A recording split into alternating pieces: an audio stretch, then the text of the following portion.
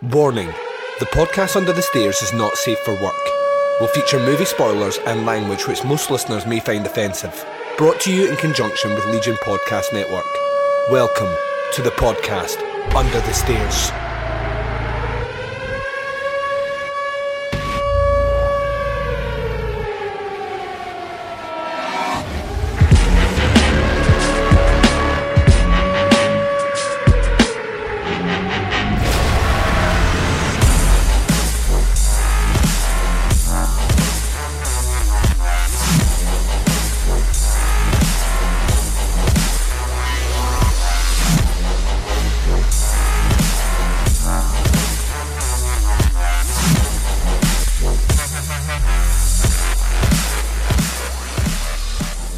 Hi everyone and welcome to the podcast Under the Stairs. This is episode 134. I'm your host Duncan McLeish and welcome to the show. Episode 134 is the conclusion, our second part in our Russian Roulette franchise retrospective looking at the Final Destination series. This show contains reviews of The Final Destination, which is part 4 of the franchise, and Final Destination 5, the final instalment overall. I'll be joined by two fantastic guests coming up. Dan Chase from Cut the Chase and formerly of the Skeleton Crew, and the incomparable Jamie J. Salmons from so many shows I lose count, but you should listen to her anyway on all of them and then go and listen to them all again because she's absolutely fantastic. So the two podcasters will be joining me on these two movie reviews. It's just worth saying that we had a slight delay with our bonus episode due to me being struck down with a cold. You can probably still hear it in my raspy, slightly deeper voice. But I did put out a bonus episode yesterday, and it is on the new Hellraiser movie. I was joined by Andy Blockley and we looked at Hellraiser Judgment, which came out just about a week ago. So go and listen to that. It is in spoiler and non-spoiler format. So just be sure you're checking that time code before listening to that show. If you want to go into that movie completely cold, then don't listen to it and then come back and listen to it once you've checked out the movie. So yeah, that episode dropped. It dropped yesterday, believe it or not. And this is another 2-episode week. Coming up on Thursday this week, we will be bringing you the listener portion of our movie club, looking at The Cottage. So we have had, I think at this stage, about 5 reviews. So this is the final push. Wednesday is a cut-off date. So Wednesday this week, cut-off date for you to get your reviews in for The Cottage from 2008 to make it to that show. I reckoned I'd only get about 5 reviews, so anything above what I've got just now is cool. Kind of happy with that. It is a fairly obscure movie, I understand, especially if you live over in the Americas and not necessarily in the UK's. But that's cool. That episode will probably be a bit shorter, but I can live with that. The following Monday, we will be putting out Bazzy's graduation from Horror High. That's right, my wee boy is all grown up and he's no longer a horror novice, and we will be concluding that with a very special episode with 2 movie reviews that I'm not giving away. It is going to be, trust me, the biggest surprise of your life when that episode drops, because I'm not telling you what the movies are right up until it drops, and then you have to deal with it. I will of course obviously tease certain sentences from it because I am the consummate tease, but yeah, you'll have to wait like everyone else to find out what that episode is, and trust me when I say you have no idea how fucking awesome it's going to be. So that's dropping on a week today. Yeah, last Monday of February. So yeah, we've got loads to talk about, 2 movie reviews to get into, so I'm going to take my first break of this episode. You're going to hear promos for shows that I love. You're going to hear the random selector. You're going to hear the entrance music for my guest. And then coming up, I'm going to be doing The Final Destination. Myself and my guest, right back, right after this. Hey, did you guys ever notice that podcasts talk about the same movies over and over again? Yeah, as much as I love Friday the 13th, I don't need another show telling me how good it is. Exactly. Same thing goes for Halloween. It's a great movie, but come on, there's other stuff out there. There should be a show that highlights movies that everyone else seems to skip over. Like, oh, I always wanted to talk about Absentia. And I want someone to cover the room. The Skeleton Key's a good one. Then let's just do one. We can call it The ABCs of Hidden Horror, and we'll go through the alphabet talking about our favorite horror flicks that get ignored. Great idea! I know what my first one's gonna be. Join Brian, Dave, and me, Jamie, for the ABCs of Hidden Horror on the Horrorphilia Network, where we might discuss some of your neglected favorites, or introduce you to something new. All right. Welcome to the Exploding Heads Horror Movie Podcast. Oh, Dave, episode number... Dave, hold the phone there, man. This isn't a show. It's a promo. Oh, sorry. Oh, my bad. I'm sorry. Wait, a porno? With just the three of us? Oh. Well, I guess I'm game if you guys are. No, you idiot. A promo. Oh, promo. I knew that. I was just cracking wise. Okay, can we do this now? Ah, wait, looks like I lost my notes. What are we gonna do? Of course, okay. Look, I'll handle this. All right, everybody. I'm Christian. You may know me from TJF13. This guy over here, that's Dave Z. You may know him from Banana Laser, The Skeleton Crew, the ABCs of Hidden Horror. And this guy over here, that's Brandon. That's Brandon? That's it? That sucks, man. Yeah, what the hell's with that? There's nothing else you can say? No, not really. Well, he's quick with a joke. Or a light of your smoke? But there's someplace that I'd rather be. Who cares about us? Let's say something about the cast. Okay, cool. We're the Exploding Heads Horror Movie Podcast. We review, dissect, critique, and make fun of horror movies, new and old. Sounds a little bit cliche, but I guess it's okay. Dave, why don't you tell them a little bit about some of our big shows, like the 40 Years of Horror, our top 50 slashers, even our classic format of pairing a new and an old movie together? Yeah, and how I have to edit like 3-4 hour shows twice a month just because we watch and review so damn much? Yeah! And how we do feature-length reviews, shorter length, round-robin reviews, top 20 topics, and a lot of fun interaction with listeners. That about covers it. All right, sounds good, guys. I knew we could do it. Tell the fine folks out there where to find us, Dave. Oh yeah, Exploding Heads Horror Movie Podcast can be found on Horrorphilia.com, the Horrorphilia Network, LegionPodcast.com, Apple Podcasts, Stitcher, Google Play, and anywhere that fine podcasts are heard. All right, that's a wrap. Now, guys, tell me, what's the deal with this porno? Are you the caboose or the engine? Them's the jokes, folks.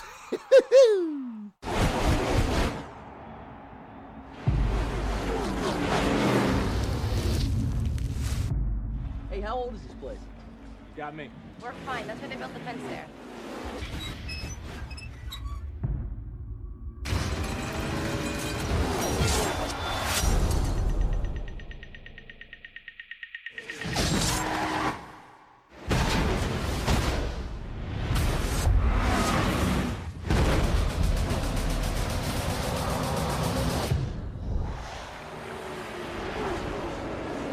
We have to get out of here. We're all gonna die, all right? There's gonna be a crash. Have you lost your mind? You saw it before it actually happened. We're alive, and so are a lot of other people. I keep having these visions. I see how the next person was gonna die. What do you mean, the next person? Survivors in the accident. What if we weren't meant to survive? What's gonna happen to us? I think we can stop it. Look out!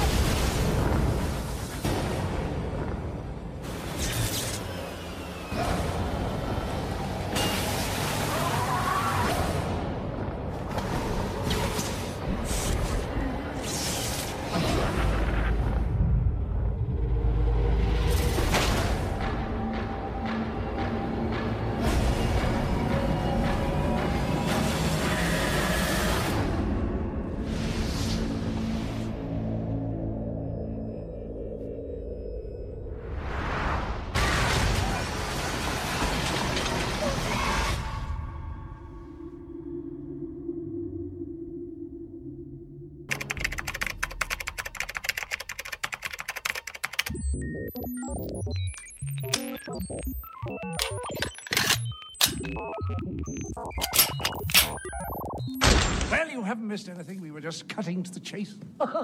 Cutting to the chase.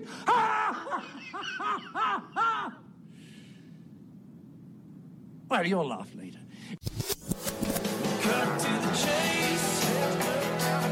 Cut to the good times, good times. Cut to the taste of a Salt Lake lime. Margarita kiss in the sweet sunshine. Get into the groove, groove, groove. Get you in the mood, mood, mood. We don't need the man in the moon to show his face.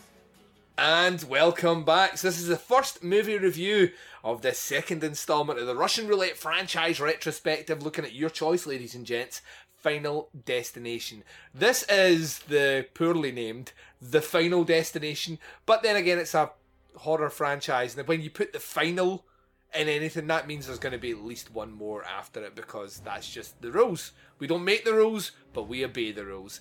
So my first guest joining me to discuss this rather interesting little outing into the franchise is a guy that's not been on this show for, I reckon it's about 3 years, which is fucking criminal, and I should be locked up in prison, dude. I should be in prison right now, like rattling a tin can along some fucking irons, like singing woes and learning to play harmonica, which is something I've always wanted to do, but I think prison would give me time to do it. He is the man behind the behind such fucking, like, the amount of one-liners that this guy has got is unbelievable. He was 1/3 of the Skeleton Crew podcast, the now defunct Skeleton Crew podcast, and he has his own show called Cut to the Chase, which I love. It's very near and dear to my heart. It's the fantastic Dan Chase. How you doing, sir?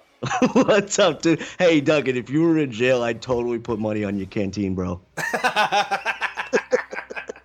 We'd be cooking ramen noodles up in there. Yep. All that. Yeah, hopefully we'd have enough cigarettes to pass around to afford those little flavour packets. Otherwise, it's just boiled ramen, man. That's not cool. Those flavor packets are everything in jail, man. Those things are fucking high price, brother. Yeah, that's how weird is that? How weird is that that's what, like, you're like, it's like that scene, what is it, in the land of the blind, the guy with one eye is king. It's like in the land of prison, the man with ramen sashi noodles is king. That's insane. Well, and in prison, exactly. And in prison, though, everything revolves around food. So, like, when you have poker games going, it's all, to win food. Like, so, because there's no drugs in there. Well, some jails there are, I guess. But there's nothing to do but eat food and all that kind of shenanigans. So, yeah, dude, ramen noodles is king in jail. I don't know why we went off on that tangent, but I'm kind of glad we did. Hey, honestly, Duncan, I just want people to get used to it, because that's what they're going to get for the rest of this episode. Yeah, we joked kind of long and hard about this one in the build-up, that you pretty much said, give me any in the franchise, just don't give me 4. You couldn't have wrote that better, by the way, too, because I was legitimately fucking against it and legitimately pissed when my name was called. I love the fact that you were like that. Jamie says that she's going to swap with me. Yeah. Like, Jamie wasn't online either. Like, it took about 2 days for her to come back and say, I never said that. Like, kind of thought that was kind of amazing. So, like, she's like, I never said that, like 2 days late. So yeah, you landed the Final Destination Part 4. I saw this at the cinema. I don't know if you saw it at the cinema as well, because this one was like, this was when, like, remember there was that, like, 2-year period where it was, like, super fashionable to have a 3D horror movie. Yes. So we had like Drive Angry and what was it? The one with is it My Bloody Valentine was in 3D? My Bloody Valentine, yep. The Piranha movie. I don't know when that came out, but yeah. It's all about this time period where they were like that. Yeah, let's do them. And in principle, I think it's a cool idea, because you can get away with kind of silly jump scares and techniques using 3D. And if you're going to do that, Final Destination is probably the right franchise to do the best. Yeah, you know what I mean? Yeah. Like, you can get a lot of cheap jump scares. Me and my wife went to see this, and we sat in the cinema, and I think it was the first 3D movie we'd seen together as a couple, and that wheel coming off at the start and heading towards the crowd, and she put her hands up, and I was like embarrassed as fuck. I can't sit beside this woman. I can't be going through this whole movie with her throwing her hands up like that. That's embarrassing. I mean, what the fuck is going on here? Needless to say, the rest of the movie, she didn't really do that at all. But I came away very much of the opinion, and I just want to stress, that was the only time I'd seen this movie up until last night when I watched it for this recording. I'd only ever seen it once, but I came away with it going, that's probably the worst in the franchise. And I will spoil things straight away at the start. I stand by that statement, but I'll go one step further. I think this is worse in the franchise by quite a bit. Yeah. It's by really far. bad. Yeah. Yeah, and in so many different ways too. That's the thing. Like it's bad on so many different levels, but at the same time, it's kind of the Batman and Robin of the franchise. Like, Yep. it had to get that. You know how Batman got rebooted or whatever. They came back with 5, and I think really got it right. But I wanted to ask you, because I know you have all the other, people doing good movies actually. What are your feelings real quick of like 1 through 3 and then 5 without going into spoilers? Like, I just want to get your feelings on it. Yeah, so part 1 I love. I think it's one of these. It feels like an elongated X-Files episode because it is. It's the guys behind the X-Files that did it. So the second one I think is a lot of fun. I don't think it's as good as the first one, but I think it's a really solid second installment. The third movie, when I watched it the first time at the cinema, I hated it. And watching it this time around, there was actually quite a lot about it that I liked. I think it's dumb, but it's fun. At least it's fun. I actually think. And I'm kind of letting the cat out of the bag here because I'm talking about 5 next. I kind of think 5 might be the best. It is. Yeah, I think it might be, and it's because it handles the fun aspect really well. It gives great character development. It links into that first one, and I think it's actually a genuinely clever movie. I think it manages to handle all that, which makes me wonder why this one couldn't handle any of it. Like, it couldn't do anything. like that one gets everything right. This couldn't even get one thing right. Right. And you know what, dude? I don't know who's to blame for that, but at the same time, it's very so when like you said with 5, right? Mm-hmm. It's very clever in a sense where I love all those little hints in terms of what the ending is and what's going on with that movie, you know? Yeah. I'm trying not to spoil it, but whatever. So, but with that end, it is clever in that sense. And you're right, it's dumb, but that's what this franchise is. Mm-hmm. It should be stupid. But you can still have character development. We've seen it a million times, dude, in slashers, when you can still have character development. Oh, yeah. But it be like a crazy fucking movie with an insane body count, you know? Mm-hmm. And like you said, the 3D aspect works if you're just talking cool kills and stuff like that. And I'm so glad you said that about 3 as well, because I really like 2. Mm-hmm. I agree with pretty much everything you said, by the way, through all the movies. Like that's pretty much in line with how I feel as well. I might put 2 over 1. Maybe, but anyways, but with 3, they introduced that aspect with the pictures and stuff like that or whatever. You could probably take it or leave it, but like in terms of like it added something new to the story, which and I like what's her name there? She's a fucking pro now. Mary Elizabeth Winstead. Yeah. Yes. Yeah. She's dope, dude. She's so good. She was in Fargo just recently, Duncan. Oh my god, so good. She's so good. She's in everything, but she's fucking fantastic. But it's for it to take this big of a dip is very like that's why it like. It's not like, oh my god, this movie's bad. It's just you just shake your head and you're like, why? Yeah. Like, how come you couldn't do like if they took this premise, dude, and just did different shit with it, like it'd be fine. First of all, take away the racist shit. Oh my god. Oh like, yeah. Is that necessary? I think it's you know what I think it's. Like, I think they want to be witty with it. I think that guy dies in a kind of play on kind of KKK violence. Right. You know what I mean? And I'm like that, right? I imagine someone, like, laughing his ass off in the writing room, writing this, just thinking it's the funniest shit ever. And when it goes on the screen, it's just awkward. It's like, it's a tone killer.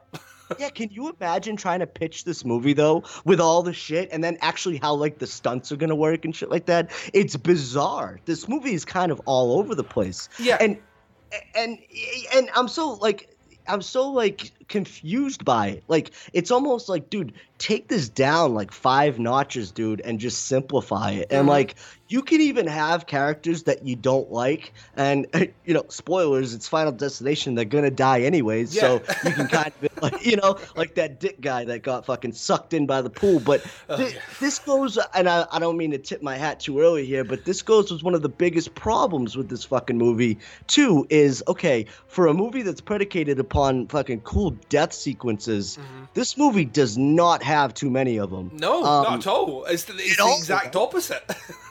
Exactly. It's dude. Yeah, there's a lot of off-screen shit. Oh, by the way, I'm watching the credits in this movie, and there is a lot of people on stunts in this movie. Yeah. I don't know like what those stunts were necessary. Like a lot of this shit, it's like CGI and shit like that. I wonder if it is actually like because the opening credits for this movie are essentially all the highlight deaths from all the other movies, but done as like Mortal Kombat fatalities. You know, so that X-ray shit where you see bones cracking and stuff. So I wonder if it's that. I wonder if it's people in suits falling over and, you know, them using like what they do in those computer games with the, you know, the way they make them wear the suits and then they can CGI them. I wonder if it's that, because that is the only thing I can think of that constitutes. There wasn't that much in the way of stunt work at the opening sequence or at the big mall set piece either, where I genuinely don't know. That's my only guess as to where they did them. But you're right, the list of stunt people involved, and it's quite ironic as well, because the guy that directed this is a stuntman. His credits are like longer than my arm of the stunt movies that he's done in. It's also the guy behind Snakes on a Plane. I'm sick of these motherfucking snakes. The snake on my motherfucking plane. So which is, you know, he kind of, I can't remember if he did it before or after this movie, but one of those was a highlight, and then he did this movie as well. And the thing is as well, he did the second movie, which is frustrating. Oh, wow. So he directed the second movie. So you have James Wong did the first movie and the... I want to say... Is it the fifth? I can't... James Wong did 2 movies, and this guy did 2 movies as well. So I don't know. In fact, I've got the IMDb in front of me. I should have just looked at that. Instead of me fumbling for an excuse, and he's got 7 credits against his name. He did Final Destination 2 as director and the 4th one. So this guy can direct a Final Destination movie. He has done one before. Yep. No, fuck you guys. He went off this one and did Shark Night 3D, so obviously someone was like, this guy can direct 3D movies. Right. And he's not done anything since. Right, and you know what, too? I'll be honest with you. I did not know that he did 2, but knowing that now, and obviously I don't know, but I would assume that the studio had something to do with how this movie played out. But then again, the writing is horrible too. So like, you know, you can direct something really, really well, but if it's shit writing, like, and I have a big problem with the writing in this movie, and that doesn't really bother me too much unless it's like really bad and obvious in movies. And dude, this shit's so horrible, Duncan. It's like, what the fuck, dude? Like all the conveniences in this movie, and how I don't mean to jump. I just don't want to jump around here. That's what I'm trying not to do. I will bring us back to. Well, bring it home, Duncan. It was written by the guy that did the Butterfly Effect. So there you go. So I have 4 questions for you, Dan Chase.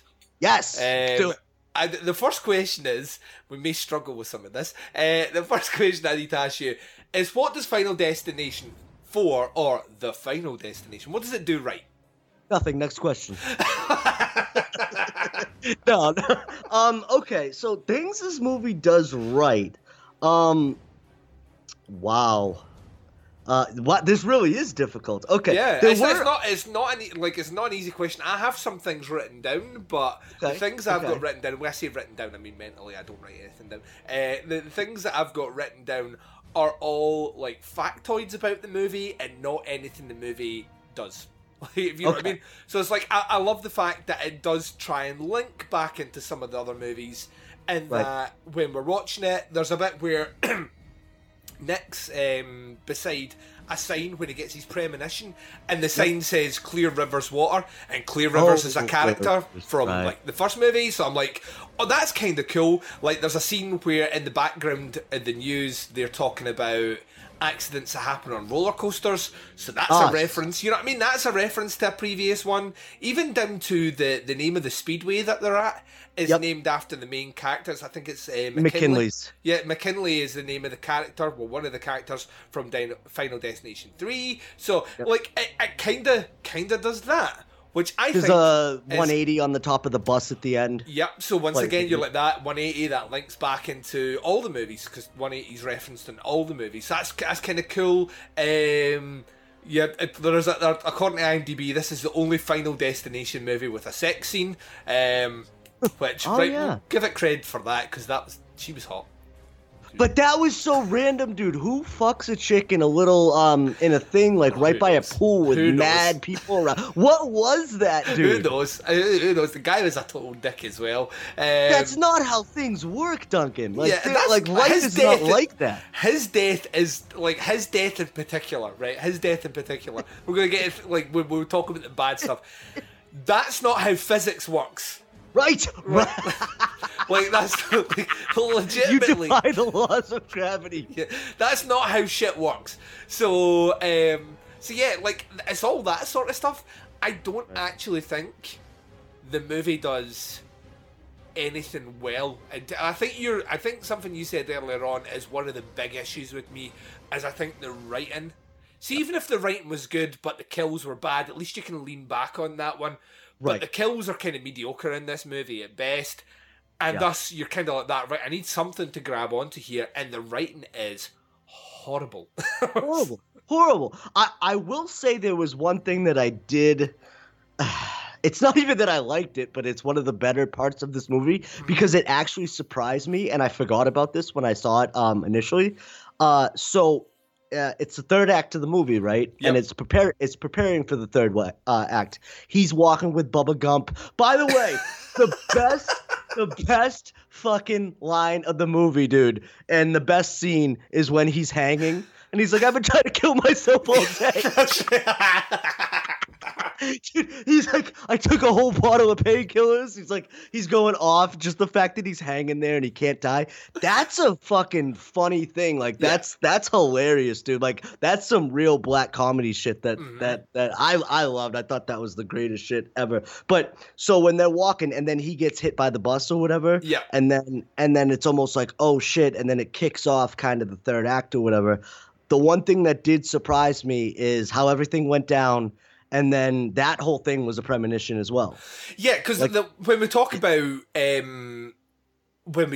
specifically how it fits in terms of the canon of the movies, so this is the first movie that allows a second premonition in the movie where the character can affect what's happened. So we get like the end of the third movie when they're on the train, the kind of subway train, and she, all that shit happens, and then she finds that it is a premonition, but it's already too late. Right. So it happens right before and then they die. This is the first movie that gives you a premonition which allows him to affect change again. Which, I didn't think about that. Yeah. It's the only one that does it as well. It's the only one in the of all of them where they get a second premonition, like of a full catastrophe, which is averted.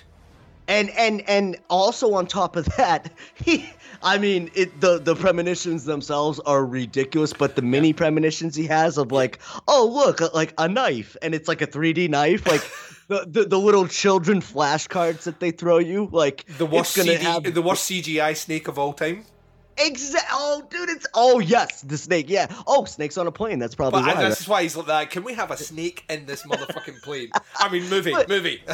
So the whole point of these movies, though, is to throw you off, right? Like to show you things and to make you think that things are going to happen in a certain way, and then they don't happen in that way. Surprise, and then a badass death or whatever. Like, it's actually a simple premise to where, dude, I feel like you could just write so many of these fun movies and just implement that. And then, you could throw in a little something extra, to switch it up from each one to another, like we said, with the cameras, and then with this one with like we said, with the mini premonitions, and then at the end there. But I feel like this is it's easy, and then with this one, I feel like they just complicated it, and it was just it was too convoluted in terms of like I said, with the dialogue and stuff, how they figured everything out. Yeah.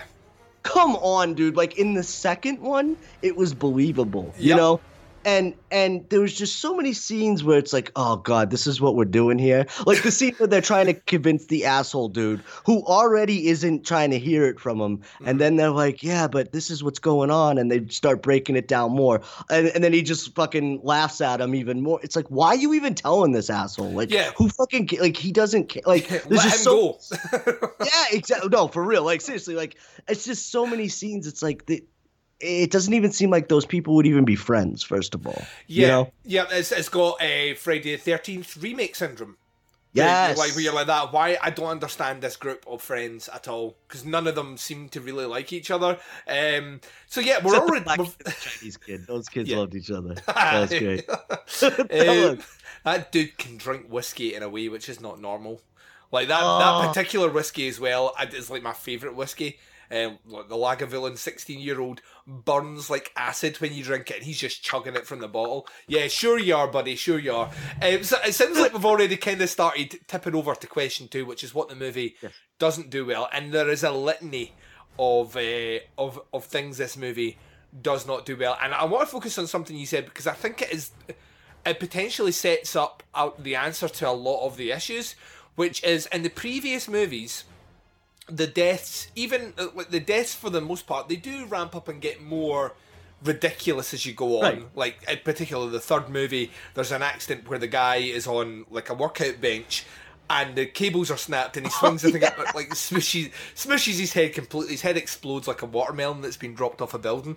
And I mean, at that point, I was like, right, that's kind of pushing it. But the majority of them are still kind of like, right, you know, a vehicle, like the handbrake isn't on, a car like travels downhill, right? Those things are heard of, those things are known. This movie, I think, they try and high concept a lot of the kind of deaths, and as a result of that, it instantly takes me out of it. And the greatest example of this is the cinema setup the first time round. Not the second time round is just as bad, but the first time round, where you basically have, it's like a window's open, and there's like a sheet of perspex which is, you know, magnifies the sun, which sets off a pile of sawdust, which then carries along here, and then this which awakens Jason Voorhees. Yeah. It's like, you know, Cthulhu summoned in the middle of the cinema. You know what I mean? It's like literally like it takes when you're setting up about 20 things that have to happen in order for this accident to take place. Right. I'm so far removed at that point that I'm like, and even then, it doesn't make sense. Death comes for people, but death kills what it's looking for. In the case of this one, death is like the American military dropping like a fucking napalm bomb on like about 3 soldiers and taking out an entire village just to be sure. You know, I mean, the 2 people that death is aiming for there die, including pretty much everyone in that cinema. Which that to me is like a cardinal sin in this movie. Is like, that's not part of Death's design unless Death's sloppy. And he's like, I really want to make sure I don't miss out on this one, so we'll try overkill. It doesn't make any sense to me. I'll tell you the one that I really dislike out with that, like to the point where I remember seeing it in the cinema and audibly saying "fuck off" like that, because it really annoyed me. Is the woman that dies in the salon. Yes. Okay. So I want to talk to you about this. Okay. Go. So none of the setup, like we're talking about this, the visions indicate kind of what's going to happen. Right. But it's always not the thing you expect. Well, right. In the case of this one, the vision has fuck all to do with it. Out with the vision shows him that she's at a salon. That's it. Really? I didn't notice that. There's nothing relating to a fucking... Nothing in that vision relates to this guy on one of those automatic garden mowers, or a fucking stone, or anything like that. So the fact that that's how she dies frustrates me, because it's a shit death. All the other deaths, we live in a franchise where 2 girls died in sunbeds, where a fucking bit of wood trapped them. Like, the most convoluted setup up until this point is that death, and I can roll with that because of how much fun it is. I cannot roll with this because there's about 5 or 6 better deaths set up in that scene, like the falling, like the fact that she's cutting and the chair falls. That's a potential, scissor accident. That's cool. The kids running in with the liquid which goes everywhere, which may cause... That's a better death. The fan that drops from the ceiling and coming down that might sever her head, that's a better death. No. Stone through the eye. That's what you get, ladies and gents. Stone through the eye.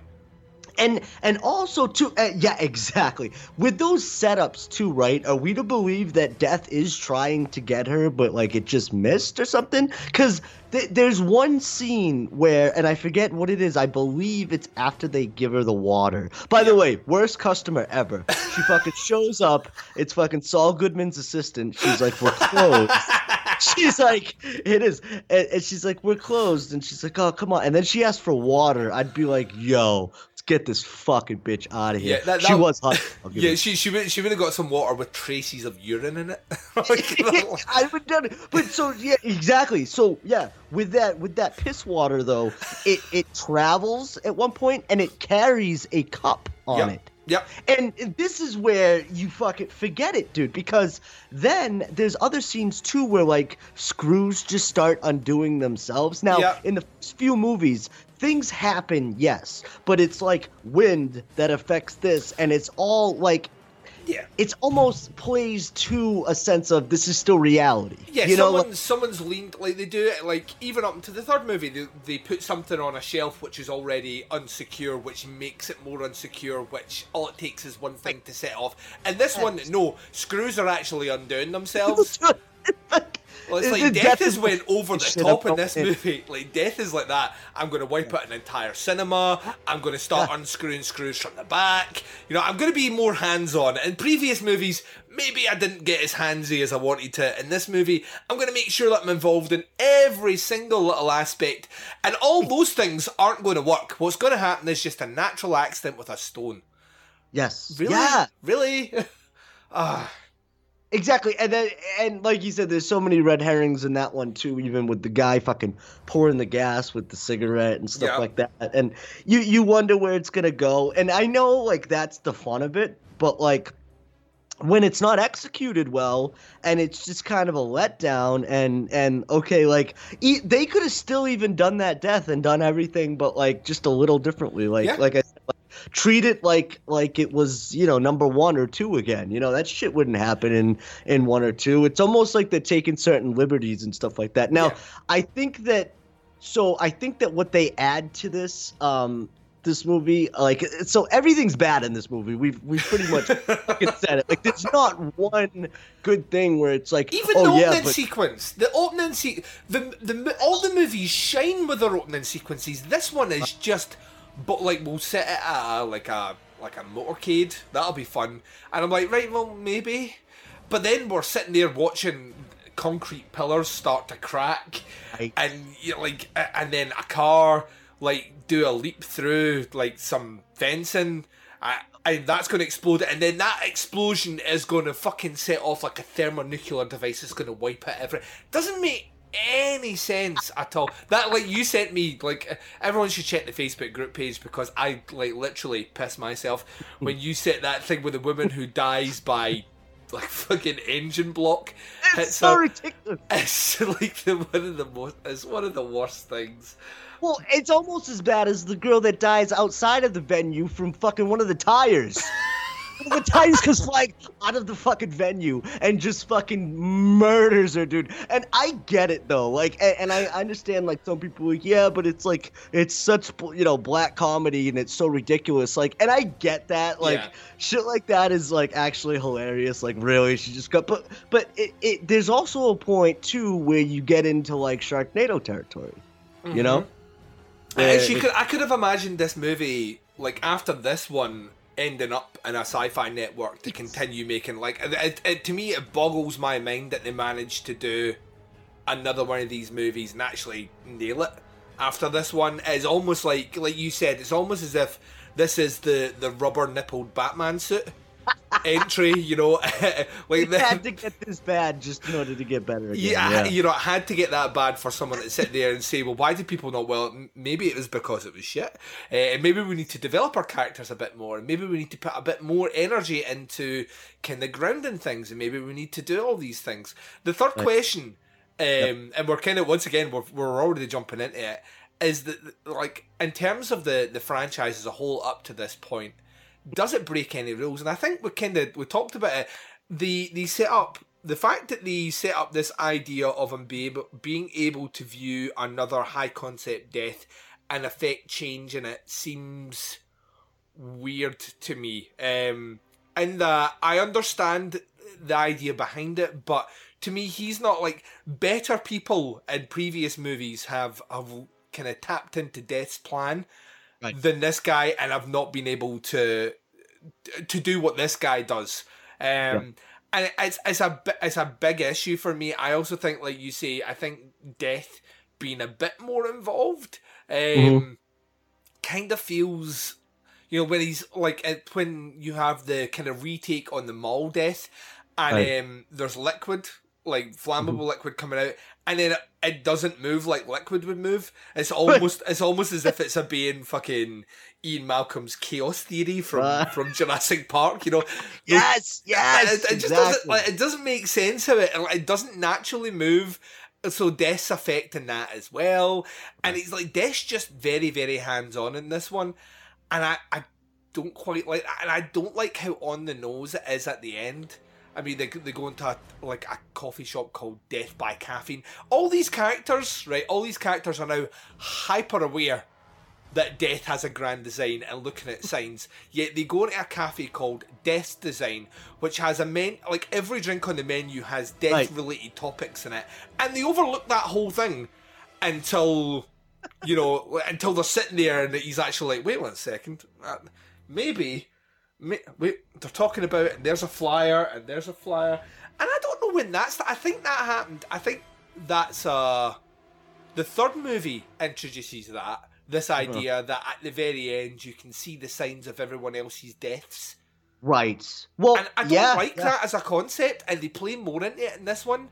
The fact you can see like a poster for a motorcade, the fact you can see something about a pool debt, like all these things in this one place where they're sitting, and that's what triggers these. Not all everything else that's blatantly advertised around this coffee shop that says the word death. That triggers nothing, Dan.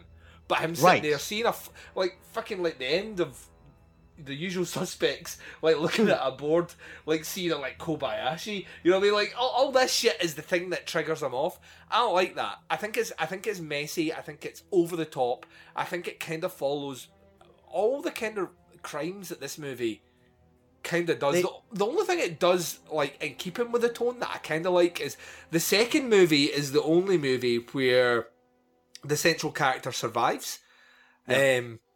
Even though you get a death at the end, which is hilarious, but it's the only one where the central character survives. And this one keeps more in tone with that, where the central character dies. But what do you think?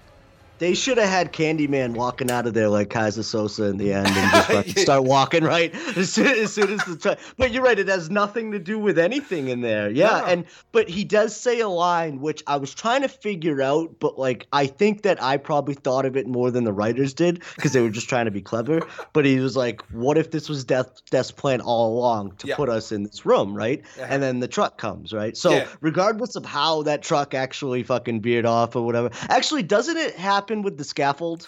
So he points out, so he walks past, points out dodgy scaffolding, and then walks in there. The dodgy scaffolding knocks something over, which diverts a truck in a different direction, which careers into the front of the shop. So he's kind of, you're right though, that to me, that would be cool in principle if the movie went out its way to set up this idea that Death, had a grand design, but that's what you're getting at the end, and everything else has been the setup to it.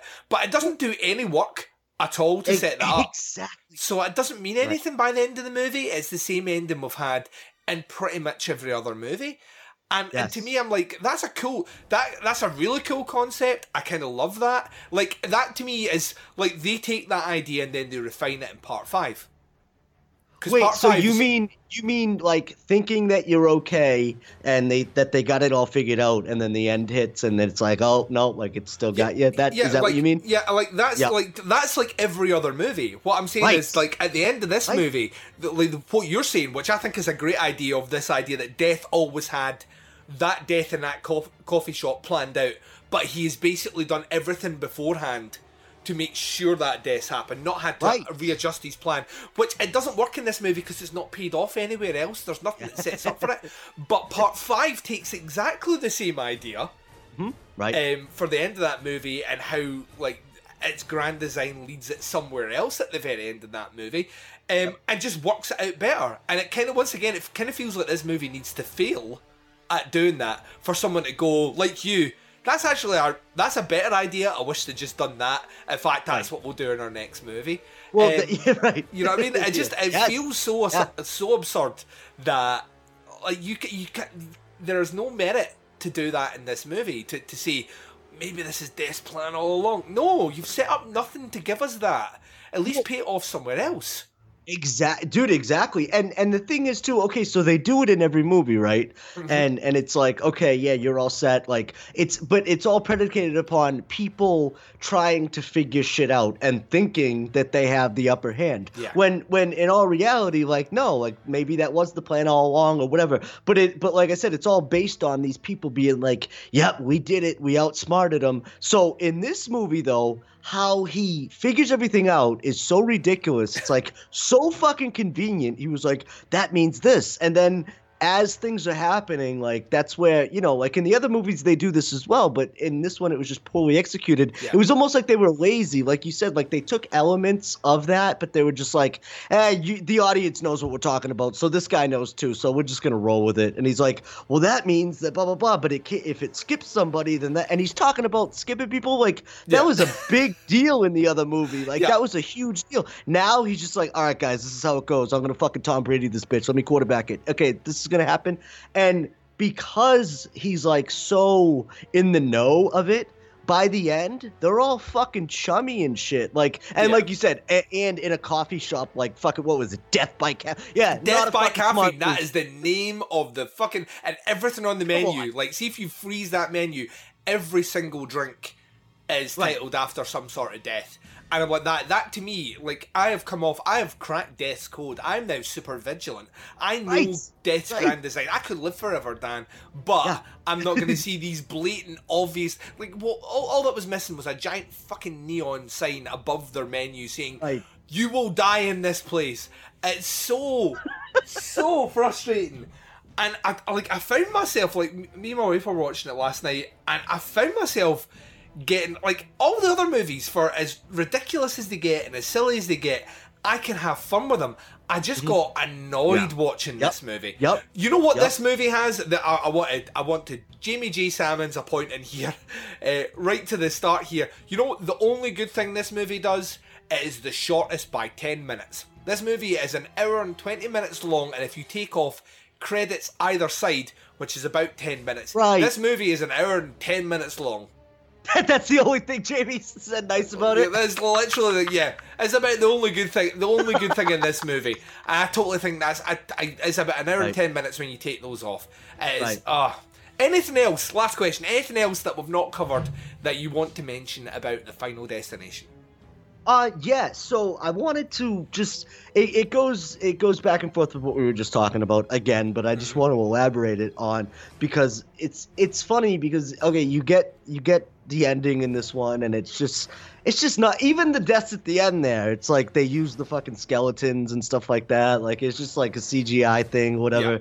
So lame, dude. Like, complete cop out. Like, if you wanted to go out, like, if you wanted to have a couple good deaths in this movie, like, have that one be the best, you know? Like, I don't know. Yeah. And so it plays out like that or whatever. It's disappointing, but I've said this before, I gotta give 5 its props though from coming back from that, because in terms of franchises, right, like, you see this happen where a sequel can really dictate where, you know, a franchise ends up going. Dude, Duncan, I think that's why, and this is why I asked you that question when you were live the other day. I fucking love your Facebook Live videos, Duncan. No idea, bro. Oh, I need it for my soul, bro. It's soul food, dude. I love it. It's so entertaining. So thank you. But that's why I brought that up the other day, because I just wanted to, like, it's one of those things, Duncan, where I'm trying to think here exactly what I'm trying to say. But with 5,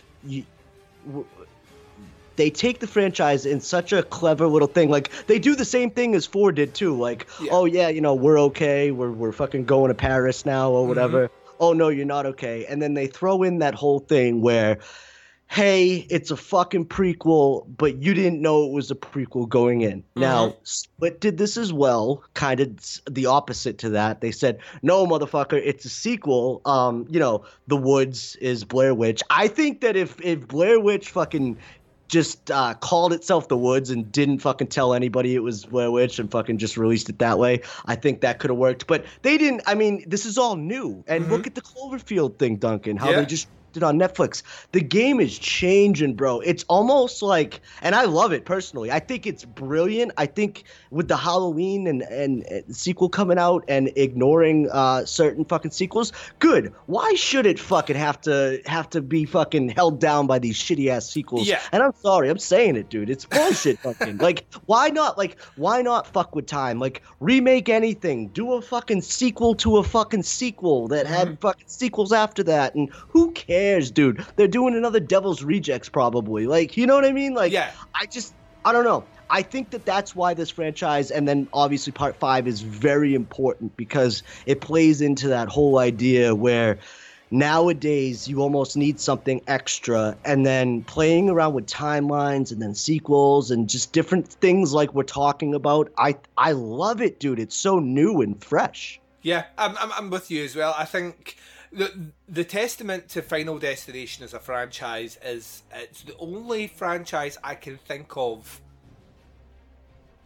at all off the top of my head where I watched the last installment and was like genuinely gutted that there's not another one coming. They finished it so strong that this is a double-edged sword. It finishes totally strong and you're like that.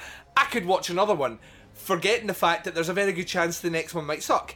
You know what I mean? Like, and then you're back in that position again where you're like that. I really wish they'd finished this movie. It's weird. I think Part 4, I personally think they got so hung up on the 3D. I think there was guys sitting there saying, right, this is like, we'll map out all these amazing 3D kills, and we'll try and shoehorn them in to a Final Destination movie. And as a result, it overlooks things that make a Final Destination movie fun, enjoyable, great, you know, all these things. And I think that's where, I think it's ultimately, and then like you said, and I agree with it as well, that's fine if you can, to an extent, lean back on like a good story or good acting or what, but in this movie has none of that. So ultimately what you get is probably up to this point the biggest budget one, but it feels the cheapest. It's so weird. It's so weird. It's so weird. And like I say, like I remember seeing this one and like the Final Destination being the name of it and coming out and going like that. I'm actually quite glad that that's the last one. And then when they announced Part 5, the eyes started rolling in my head. I was like, oh no. And then my feelings on that was I went in with so low expectations and then I really enjoyed it. I was like, yeah, that's a great movie. And then coming back and watching it this time around, thinking to myself, no, it's actually the best out of the lot. And it really makes you wonder how they could have went so wrong making Part 4. It's like, honestly, it's like almost, you joked at the start when I said, what does the movie do right? You were like, well, nothing. And I think you're kind of right with that. I think on almost every level, this movie fails to do what makes a Final Destination movie fun, enjoyable, interesting, great, witty, dark. All these things, there's very little of it at all in the movie.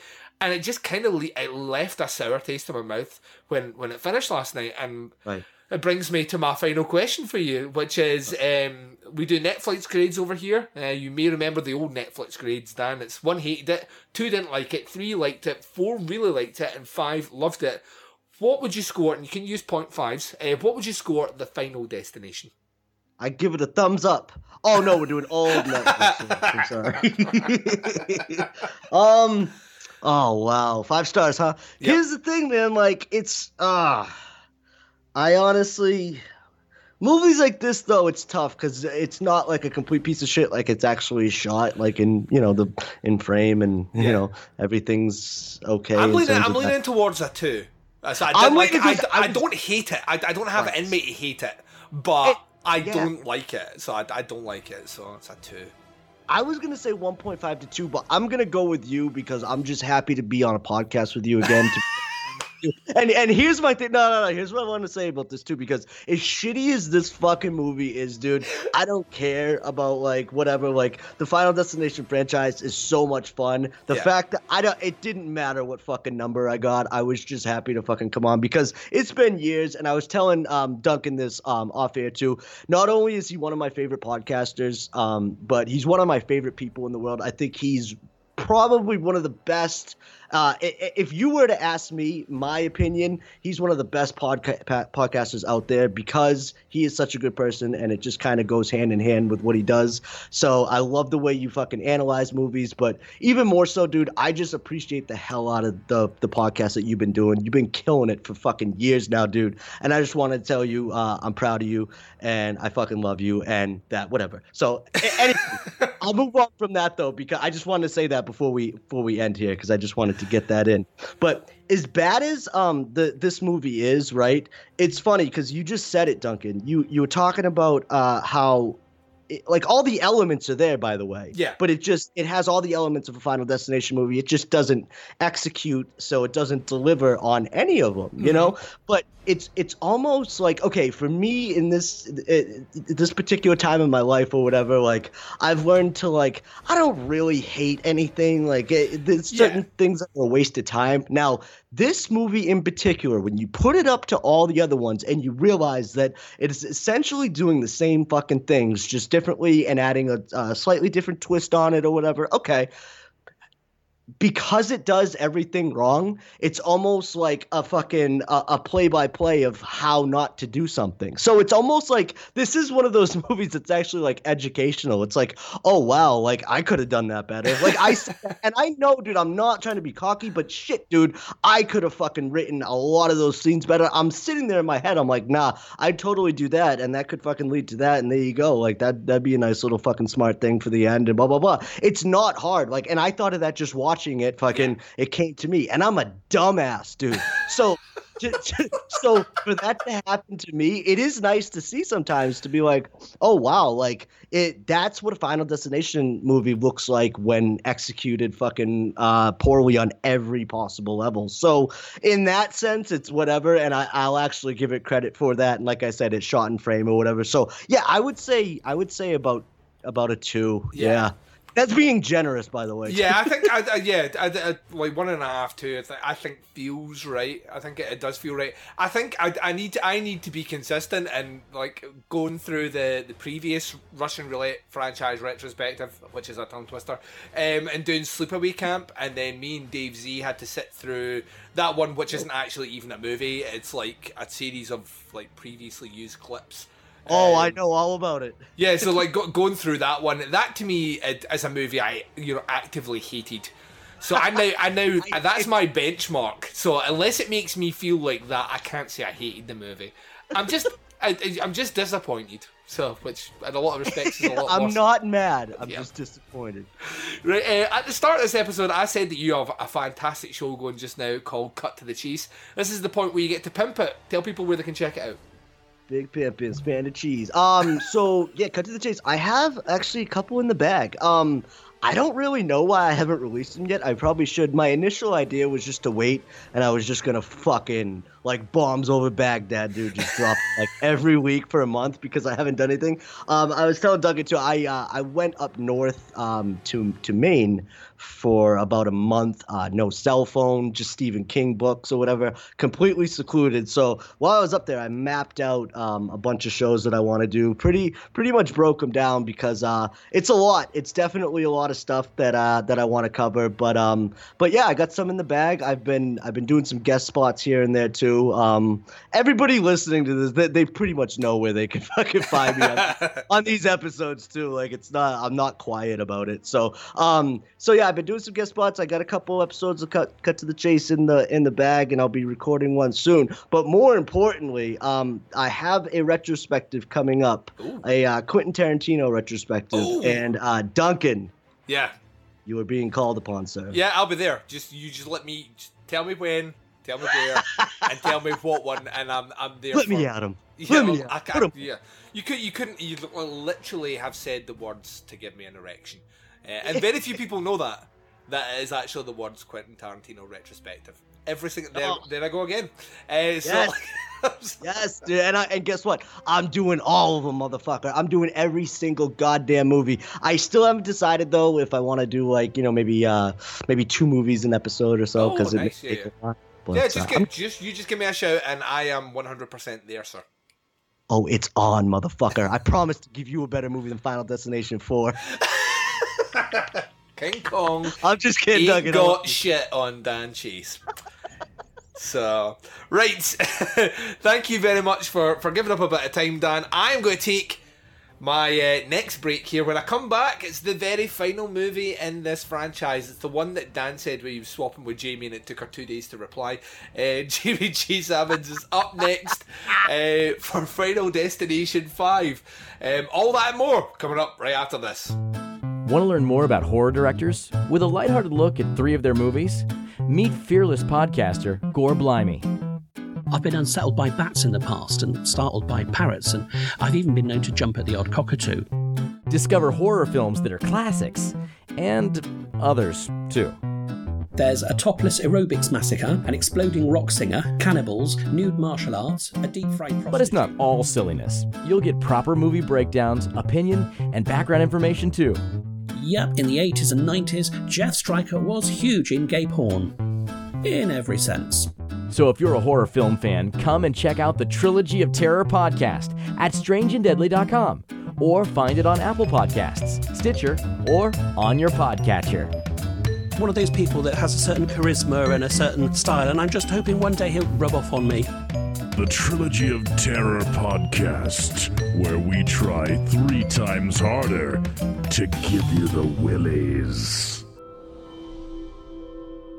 I see that it's been quite a while since your first consultation. What made you decide to take the leap today? A lot is going on in my life. I don't want to miss anything. When we're done, you'll have perfect vision. Do you know what? My assistant's giving me an incomplete file. I'll be right back. Hold on, you're leaving?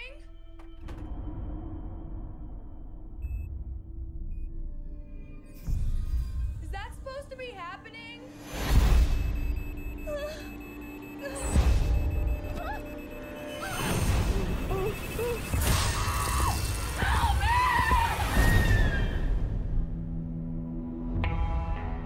You're not supposed to be here. You were supposed to die on that bridge. A lucky few survive the disaster. And then one by one, death comes for them all.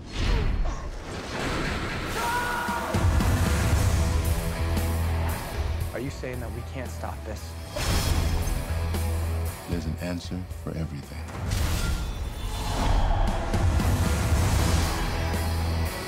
It's kill or be killed. Nobody's safe. Oh my God.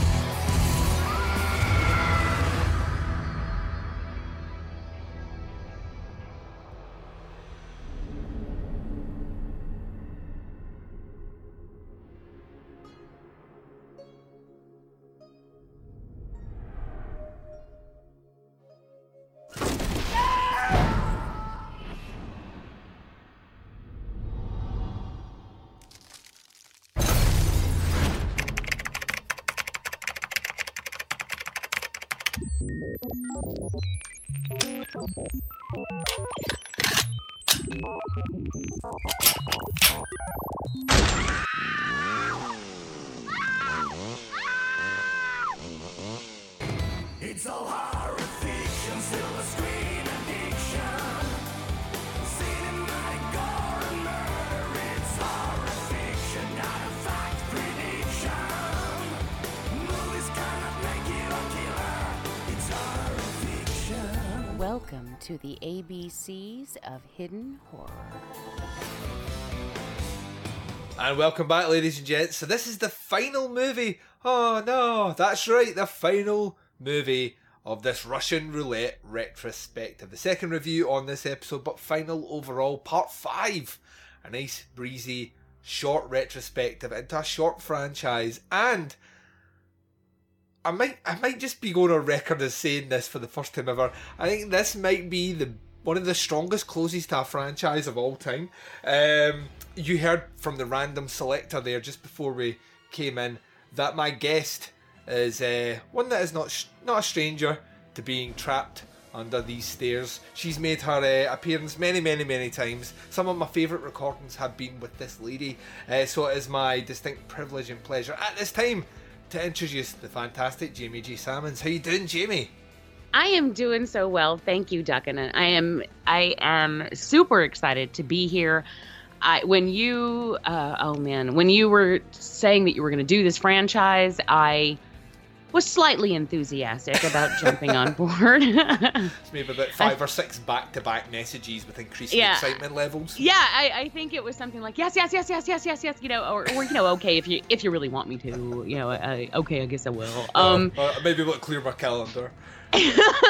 But this franchise on the whole is a rock star. I absolutely love it. Mm-hmm. We were supposed to be getting around to doing this on the Skeleton Crew, and we never got the chance. It's why I have all the Blu-rays, is because Alex asked me to be on that one. So I bought all the Blu-rays. I was like, yay! I'm glad they didn't go to waste. No, that's it. You just give it enough time, and they will eventually swing around. So. So we never got to do that there. So I'm excited to do this here, and I only get to do the one movie, but because I'm doing the last one, that means that, you know, there are parts of other ones that will bleed into this one. So, yes. You know, I kind of got I think I got the best one, you know, and I'm just sorry, Dan. I'm just so glad I didn't get 4. Yeah, I almost got the full selection of Skeleton Crew on here. Not quite, but almost got you all on. And yeah, Dan unfortunately landed part 4, which he seemed bemused about. But I know for a fact that review, which hasn't been recorded yet, but is recording this weekend, there'll be a riot anyway. Oh yeah, that's why he just needs to stop being a little bitch, because he's he will have fun with it. And that's the thing, is, you know, anything you talk about with Dan is going to be fun. So it might even be the best time you have recording, just because there's a lot of fun stuff to talk about with that movie, whether you enjoy the ride of it or not. I don't personally, but it, you know, whatever. It's the weird thing about Final Destination as a franchise. Even when I think the story gets a bit preposterous as a franchise, you can still kind of have fun with the movies, whereas a lot of franchises, the enjoyment goes along with the entertainment.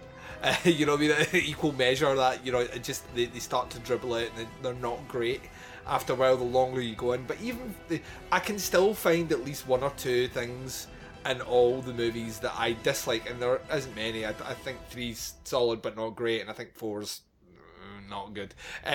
But there's still a couple of things that happen, and I'm like, that's really quite fun. And as long as you can latch out that, have a good time watching them, even if you don't like the movies.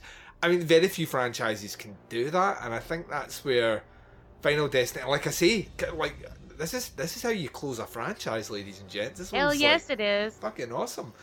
Absolutely. They got out before they had to go to space. This is true. Well, you know. Although I love Jason X, don't get me wrong. I am a big Jason X fan. So it's not necessarily a bad thing when they have to go to space, but this one didn't do that. Yes. I think they made a mistake with 4 because they underestimated their audience, and they thought, well, people are just here to see these Rube Goldbergian deaths. Yeah. And that's all they care about. And so that's all they gave you. Yeah. And then sadly, because that one was so critically maligned, and I mean, there are people out there who like it, but for the most part, it was you know, people weren't happy with it because it was so short. They didn't give you any character development. They didn't give you anything good. They just went death. And then they realized, oh, you know what? Maybe that's not exactly what people want only from this franchise. So then they came back with 5, which I think was amazing, but sadly was underseen because people were so upset about 4. So and that broke my heart because I think 5 nailed it. Yeah. And people didn't give it a chance coming off the heels of 4, which we know happens in franchises all the time. Mm-hmm. You know, you'll have a shitty entry into a franchise and the next one will be phenomenal, but no one will see it because the last one was crap.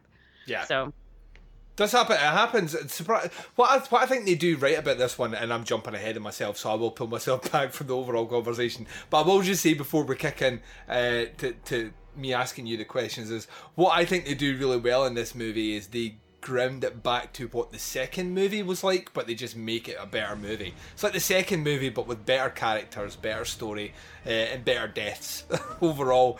Because what they do is like the second movie is like it's the continuation of the, you know, it links it back with the characters to the events of the first movie, and they do exactly the same with the fifth movie. They link it back to the characters from the first movie, making this weird kind of, it's a circle of life. If the circle of life was actually about death, Jamie. Isn't it really though? It is indeed. Because that's where it all ends up. All ends up on a bridge. In fact, like, yeah, that's the other thing. I'm jumping ahead of myself. I'm going to pull that. We're take a second here. So this movie came out in 2011. It was directed by Stephen Quayle. I'm trying to think. I know that name. Why do I know that name? What's he done? Yeah, nothing I've seen. I don't know. I know that name. He's done nothing. Well, you know the name Stephen and you know the word quail. Yes. There you go. That's all you need. That is all you need. He's worked on a lot of things, but that's not how I know him. I don't know.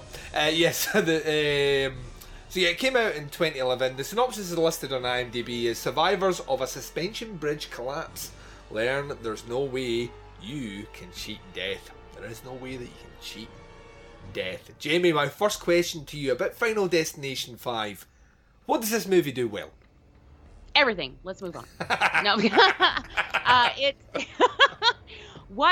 main thing that it does well is that it gives us this beautiful wraparound that fans of this series, if you were like me in the theater, then you were just about to pee your pants. You were so excited when you got to the end of this movie because it was kind of like how I felt at the end of Cloverfield Paradox. I've still to see it. I've still to see it. Shoot. So well, I'm looking forward to it though. Even though the internet apparently hates it, I'm looking forward to it. Oh no, I enjoyed it, and I really love the end. So, but this was this. Oh man, especially coming off of something like 4, which I was like, meh. You know, it was they were pushing the 3D, and here they still push the 3D, which I think is interesting because on the poster it says you've never been closer to death. And I'm thinking, except for the last entry where you also had 3D. So, you know, you've never been closer since the last time you were this close. Yep. I do, though. I feel like, you know, they embraced that. They embraced the bloodiness and the gore and the going all out as far as the kills go. But they also went back to giving us characters that you can actually care about, giving us some background, letting us know who these people are, and giving us a reason to give a shit that they're being killed. Mm-hmm. And they went back to the lore. They brought Tony Todd back, which was fantastic. That man might, I've said this a few times in describing people, but recently, Tony Todd might bathe in blood because he doesn't appear to be aging. Like, no, he's reached a certain age level facially, and then from that point onwards, just not aged at all. He's like Denzel. Yes, exactly. You know, but they brought Tony Todd. They dumped that whole stupid thing that they did in 4, and I hate to keep bashing 4, but it's crap. They had this whole stupid thing that they did in 4 where they started to do, like, he would see visions about the upcoming deaths. Mm-hmm. And so not only did we get the original premonition that sort of leads us down the path that we're going, but then he started getting these weird visions about the deaths that were going to happen, or, you know, like he'd see things in headlines of newspaper articles and things would piece together and, you know, things would, I mean, just stop. Okay, then not only the one character, then another character started doing it. I'm like, that makes no fucking sense. None of this makes any sense. Just stop. So they got rid of that, which I love. They did introduce, I think, an interesting thing as far as like taking another life and gaining their years.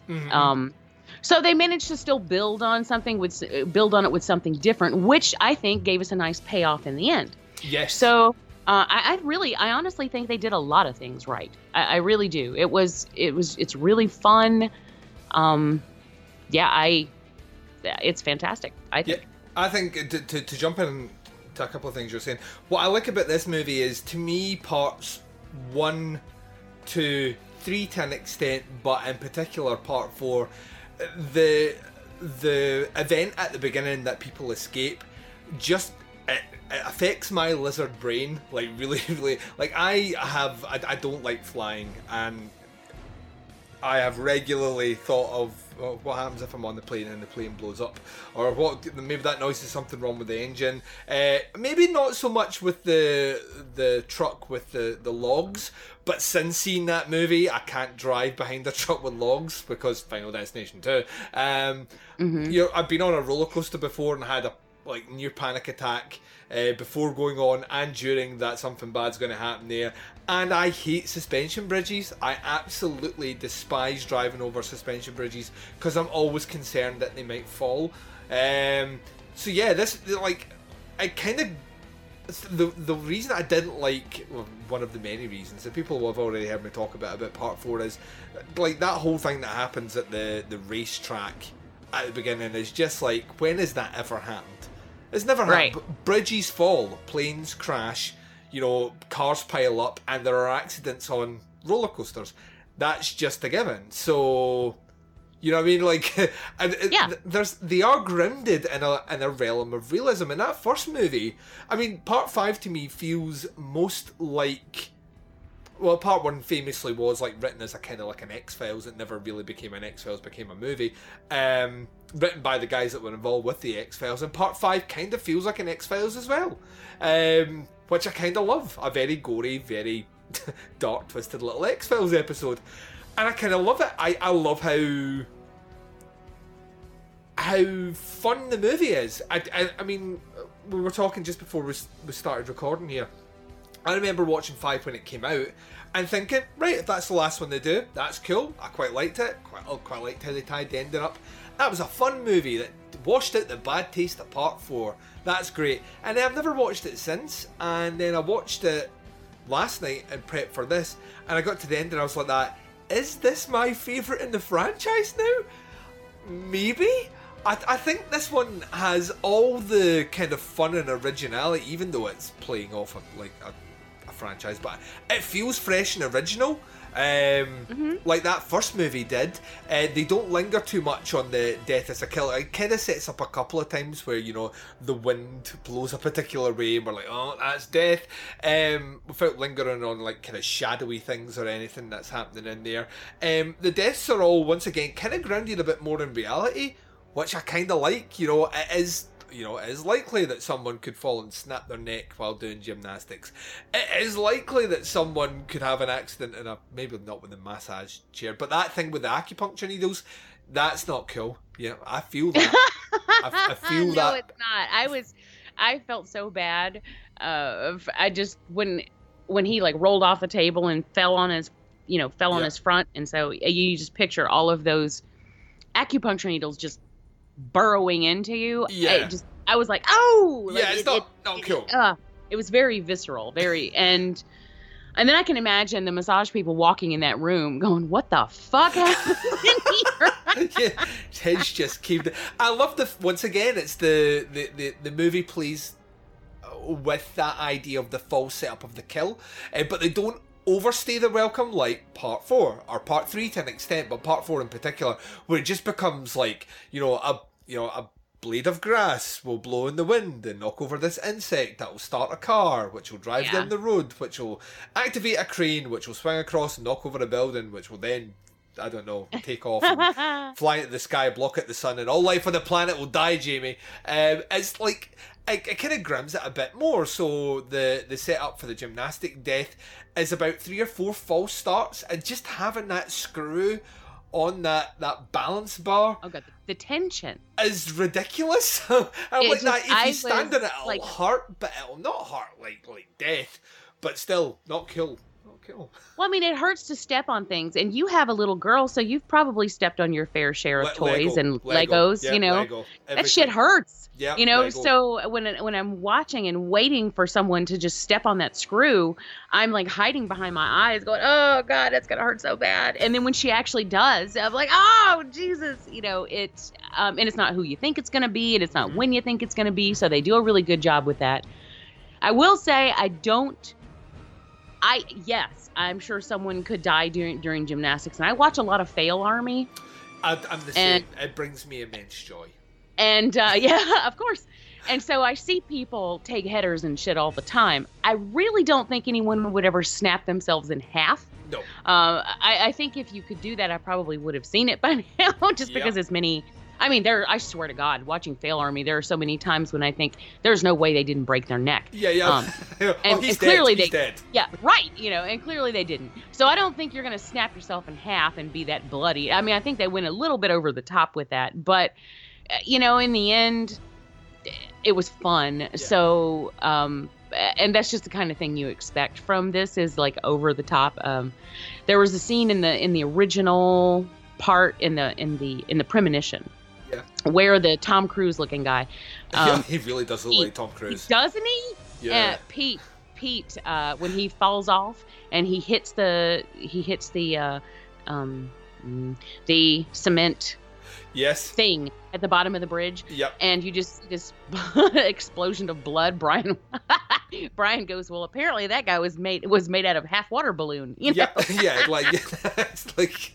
I mean, so it's not completely realistic every time. They do go a little bit over the top, but you know, that's the fun part. You know, if it was totally realistic, I don't think it'd be as joyous, because, you know, it would be too horrible. Yeah. You know, so the fact that they go as over the top as they do makes it fun, because you know it's obviously not real. You know, so it's not like you're looking at, you know, something really horrible happening to someone. You're looking at something hilarious happening to someone, kind of like in a slasher film. Exactly. That's the weird thing, that and the journey that I've went on, kind of speaking about Final Destination, is like Final Destination as the first movie in particular, which obviously sets up the franchise, is almost perfectly placed when it comes out. And I think I've said this about 6 times while recording this, but I'm going to say it again, goddammit. It's like perfectly placed in that it comes out just at the end of that kind of, the new wave of that kind of slasher boom, the teen slasher movie. Like, right. So those movies are just descending off, so it has all the aesthetic and character of that, and it lands just before the J-horror stuff starts taking off, so you know you're going to be haunted by curses and death's going to come after you. So it's like this weird amalgamation of both these things, plus it has the gore. It's almost like the template gore setups of these kind of convoluted ways that people die in movies like Saw, so it predates that as well. So it kind of has all these elements in it, and it handles them really well. And I think some of the sequels which don't work as well lean too much on the kills, and like you said before, not as much on the let's give you some characters and let's spend time with them. It's like it just rushes you into death as soon as possible, and that's what I kind of like about part 5, is that after that event on the bridge, we do get to spend a bit of time before a character dies, and then we get to spend a bit more time before another character dies, and it's not rushing to get you to the end. I love the fact that we get Tony Todd when we do, and you know, the fact that he appears a couple of times in this movie, and it's not, oh, Tony's here for his paycheck, now he's away again. He enjoys being part of the mythology, and it's a great way to kind of wrap out the entire story in this nice neat bow. I love the fact that they do wrap it into the first movie as well, by very clearly, there are signals all the way through this movie that it is not set in 2011. whether it's a character driving in an older car, listening to, I think it's Everclear they're listening to, and I'm like, that song's old. So, you know what I mean? Like... Yeah, or the phones. I mean, you could always tell by phones, I guess. Yep. But the thing is, when you're watching it, when you're immersed in it, you're not paying attention, or at least I wasn't paying attention to that stuff. You know, I was just like, oh, okay, you know, so it hit me like a truck. Yeah. You know, or a bus. Yeah. At the end of a Final Destination movie. When, you know, the first time I saw this, when we got what we did, I was like, whoa! I mean, I wasn't expecting it because I wasn't paying attention to those details. I was sucked into the characters and the stories and the deaths and what was actually going on. Yep. But then if you go back and you try to catch them in a lie, you can't, because they covered their asses. They really did it right. They got it honest. Yeah, even down to about the halfway mark, there are already conversations about flying to Paris. And you know, that should at that point you should be like sitting there going, wait 1 second. Wait, but you don't, you roll along with it. I think you got, well, because he's a chef, and you know, Paris chef makes sense to me. Mm-hmm. I've seen Ratatouille. I know what happens. Rats cook, don't they? That's how things happen in Paris, isn't it? I keep thinking of what Matt Wiesel the whole time I'm Matt Wiesel.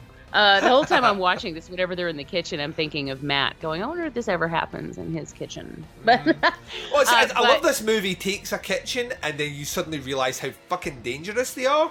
Like when he's walking through to at the end of the movie, when he's walking through that kitchen, I'm just like, this place is a death trap. Shut it down! Just everywhere. Like I think, but that's what I think that's what's great about the better Final Destination movies, is the camera starts lingering on things that are dangerous that we just take for granted in our day-to-day life, in a way where you just look up, this kitchen, look at that mincing device, and look at this like ham slicer, and now look at these giant like steak prongs, and now like look at these. They do it. The camera just takes you through. If we weren't in the mindset of that character and it wasn't edited the way it is, we would walk through that kitchen not spotting much in the way of hazard or danger. And the movie just puts a little twist on it, so much so that we think death trap. Because you are where the character is. I mean, you are thinking what he's thinking, and I guarantee you, he's never looked at those things that way before either. Yep. Only now that he's on the verge of death himself, and he knows to look out for shit. He's just like, oh shit, And she says, what does she say when he says? She's like, don't tell me you're going to work, and he's like, Isaac got killed on a massage table. If death's coming for me, it doesn't really matter where I am, and that's true. But I still think I don't know. I might not want to help it. I don't want to go to a place where there's a meat grinder. Yeah. If you can minimize that, give death a bit of a challenge. Like all I'm going to put down here is a Toblerone. No, that's instant death. You choke on that Toblerone. That's instant death. Right, let's swing this to what the movie doesn't do well. I have very little on this list, but there is one thing watching it this time round that kind of made me cringe a little bit. The CGI? No, but the CGI isn't great. But once again, you take into account it's a 3D movie, so modern 3D movies have got an abundance of that anyway. And it's not as I think it's almost intentionally done bad. If that, you know what I mean? It's like you were saying with Brian talking about the this is a blood balloon. Yeah, I think it's done deliberately over the top for the enjoyment factor. There is a line in this movie though where I was like, that wrong decade. Sorry. This movie is not set in 2000 or 2001 when a character refers to another character as a hipster. No, Final Destination 5. Hipsters didn't exist. I didn't even notice that. Yeah, when the girl gets out of the van with her rock star boyfriend and puts on her glasses, and then starts walking down just before she takes off her top and reveals her magnificent chest. Well played, Final Destination 5. Most people are looking at the chest. I'm hearing the word hipster. Yeah, I was looking at the chest. Everyone, no wonder. I was like, is she not going to put a top on? Maybe she'll catch a cold. Hopefully she'll catch a cold. So Wait, so she'll be dripping snot? What? No, that she'll need to use Vic Vapor Rub, and not with her hand. Someone else has to apply it. What's that? You need me to apply it? Okay then. See, I thought too much into that, didn't I? I went down the well, Jamie. Yeah, that's quite the plan that you have there, going around planting germs on hot girl cups and stuff. Yep. Yeah. Now you're gonna need some Vicks Vapor Rub. Yeah, I just so happened to have some with me. Yeah. I don't know what we're doing now, but it seems It'd probably fun. be easier to go to the beach and offer to rub like sunblock on people. You know, that's a better idea, Jamie. I should just take her to the beach. Plan. I'll take her to the beach. That's what I'll do. But yeah, so that is a line mentioned in this movie that to me I'm like that, right? That kind of doesn't fit with the time period, and yeah, the CGI isn't great, but out with that, I can't think of much that I don't think the movie does well. I think even when it kind of does a slight misstep, it's still fun. So I can overlook it. What about yourself? Do you have much in the way of things that the movie doesn't do well? I'm pretty much where you are. The first time we see some of the CGI, like during the premonition scene, I was like, ooh, like it, like I was like, oh yeah. But as it goes on, I didn't care. I just gave it to it because I loved watching it so much that it didn't bother me. It was just kind of shocking in the beginning because, and this was, 7 years ago? So it's understandable. I'll give it to him. In the end, though, it doesn't even really matter.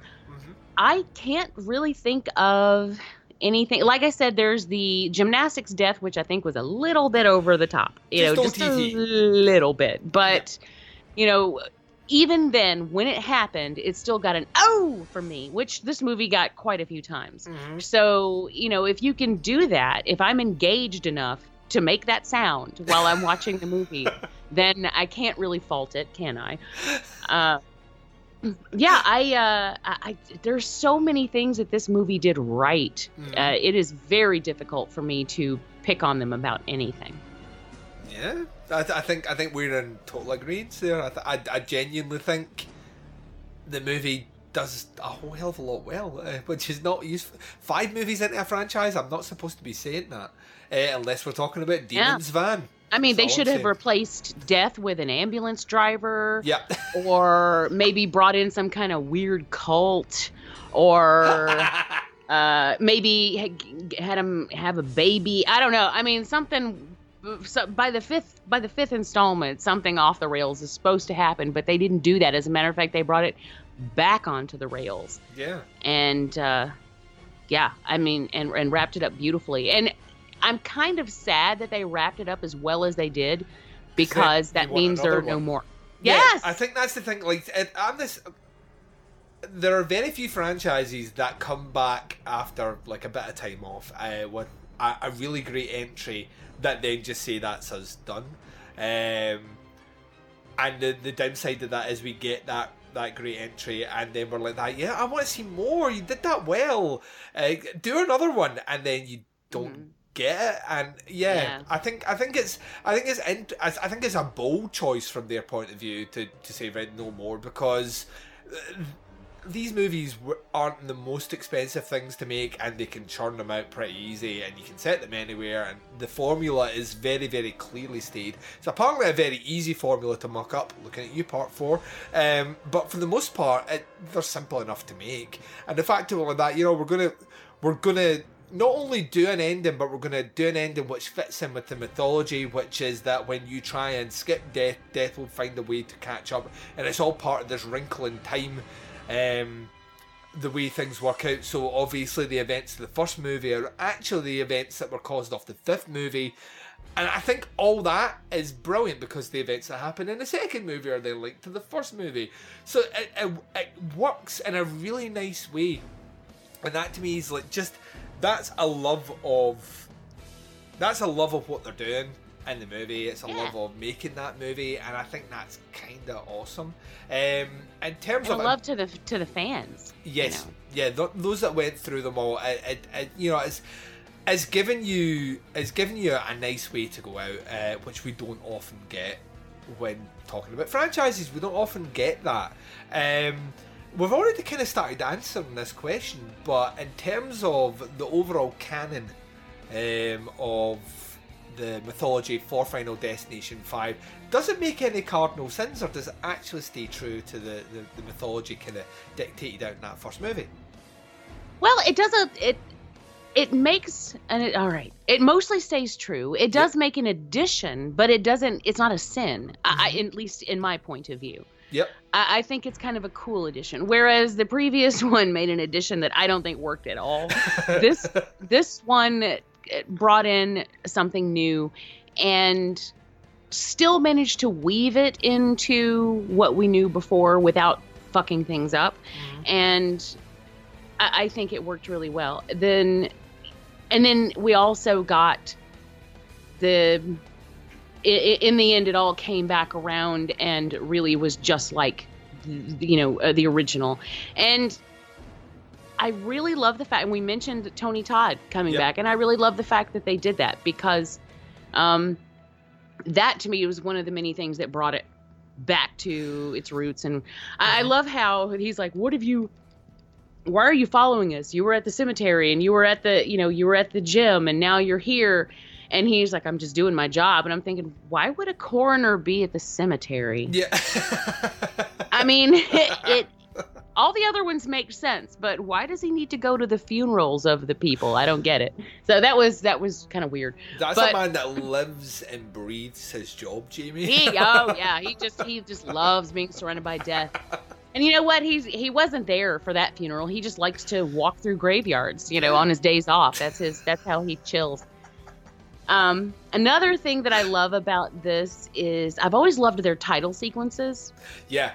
And their credit sequences. And I'll have to give it to part 4. Even with part 4, I enjoyed the title sequence and the credit sequence. And so they had that. I didn't like what was in the middle.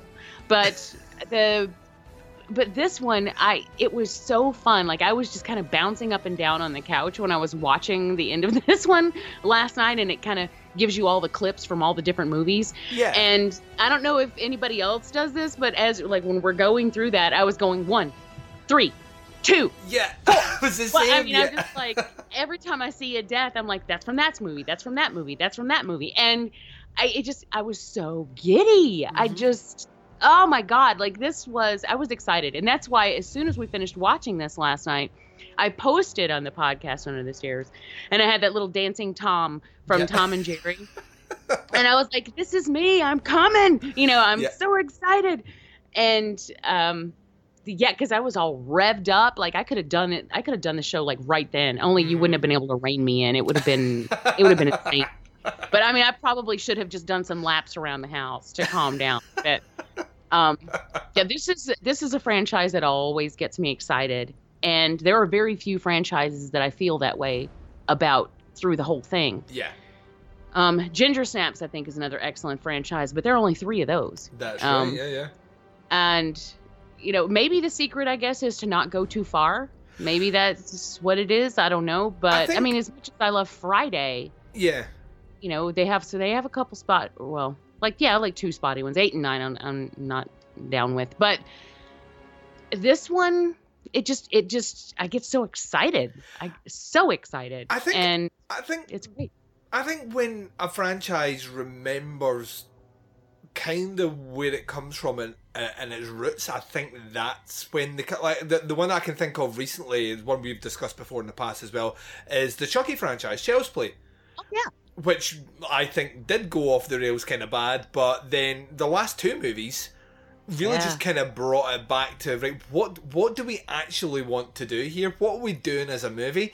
And I love the fact that it gives the cameos for older characters from the original run. It's like it's paying reverence to the fans out there, whilst really kind of trying different things but sticking true to the canon. Even when they're updating certain little bits and bobs, it never feels like Seed of Chucky, which makes me happy.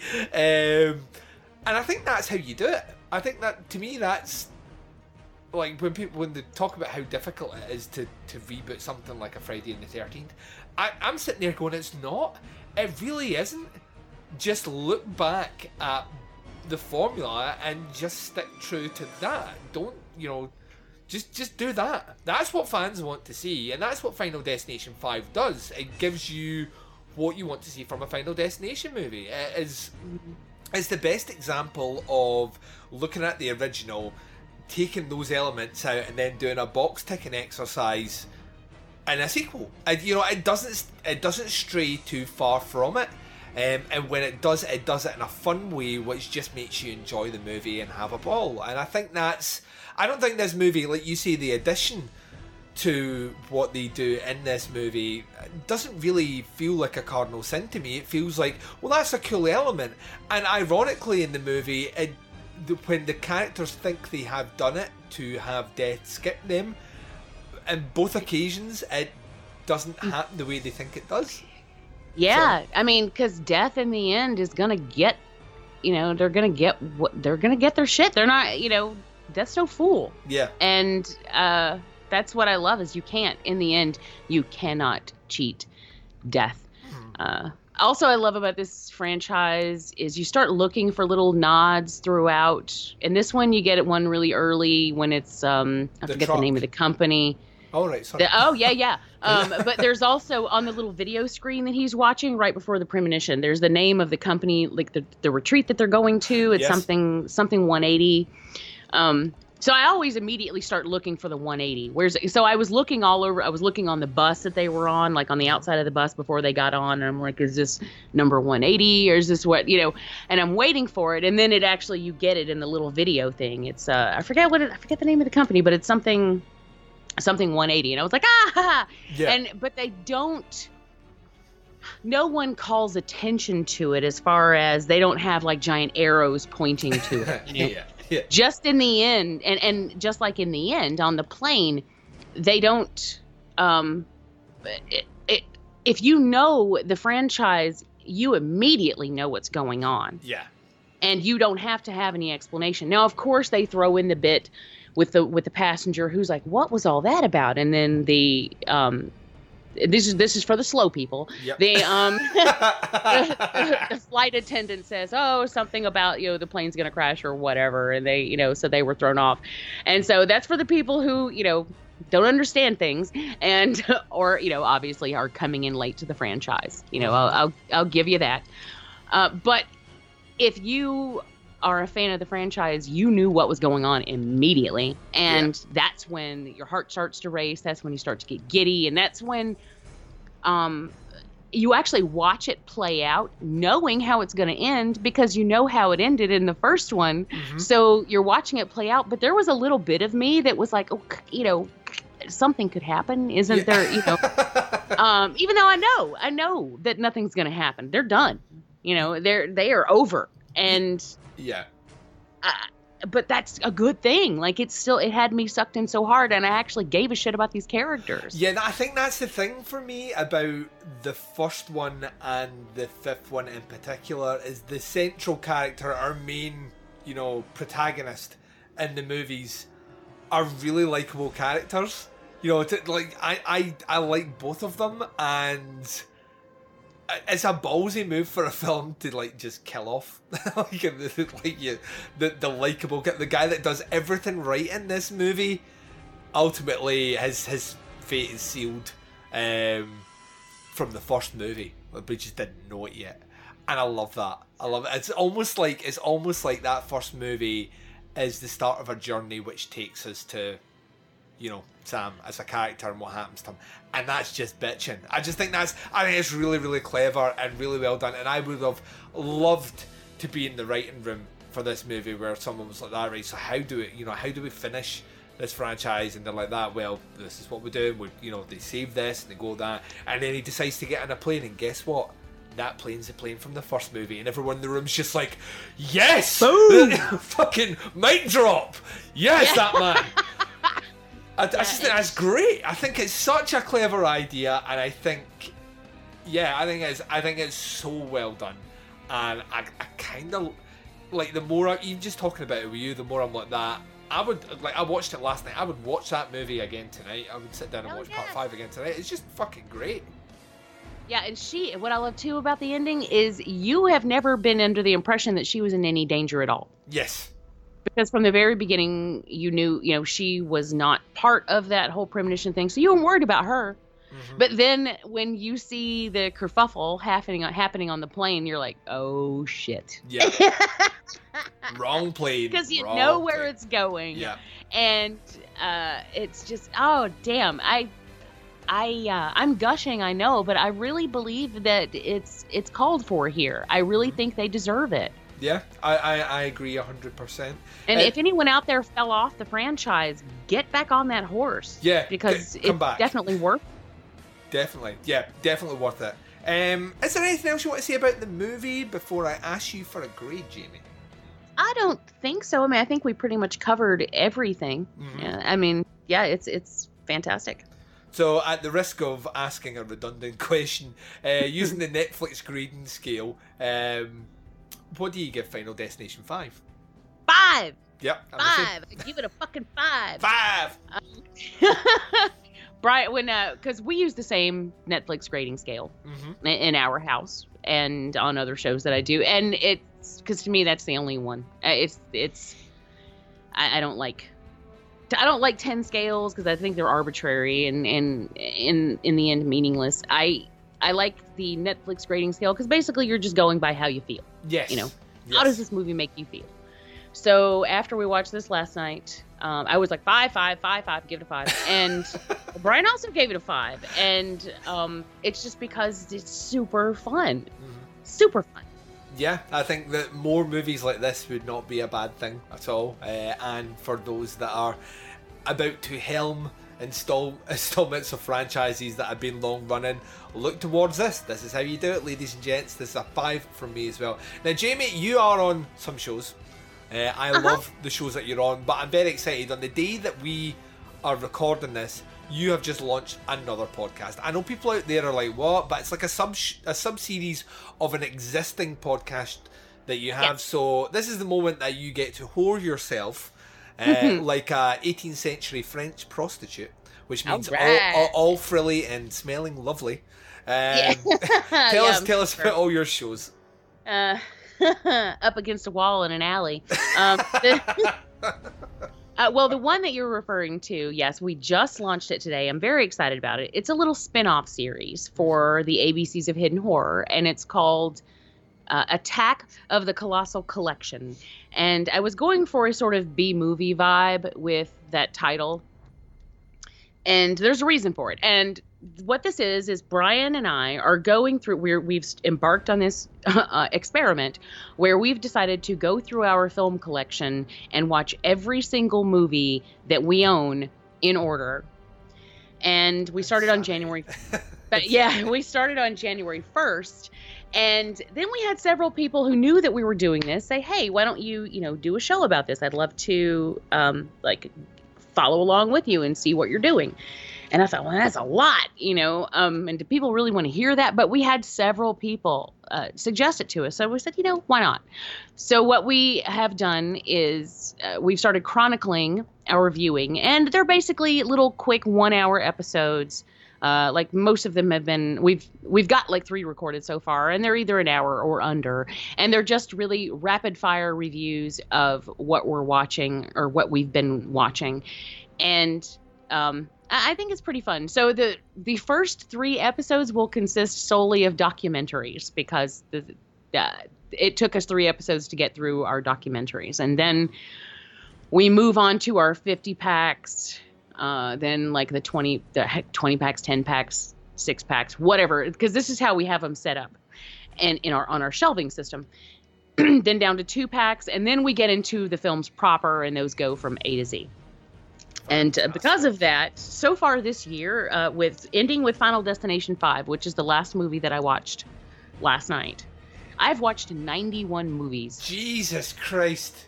Since January 1st. It is now February 7th. Yep. So, yeah. I have watched 91 movies this year, and that's insane. But it's fun. It's been really fun. Brian didn't want to do it. he's like, no, are you crazy? That's a stupid idea. And I'm like, no, it'll be fun. So I talked him into it, and we are having fun with it. We've ended up watching things because like we got into our first 50 pack, which is like all those old classic horror in quotes movies, because some of them are just not. And there are a lot of movies in those that we've never watched before. You know, because you have them for the ones that you know, like every collection has Night of the Living Dead and all of that, you know, but there are just random rare movies that I've never paid attention to before. So that's really why I wanted to do this whole thing, is to give me an excuse to force me to go through and watch everything.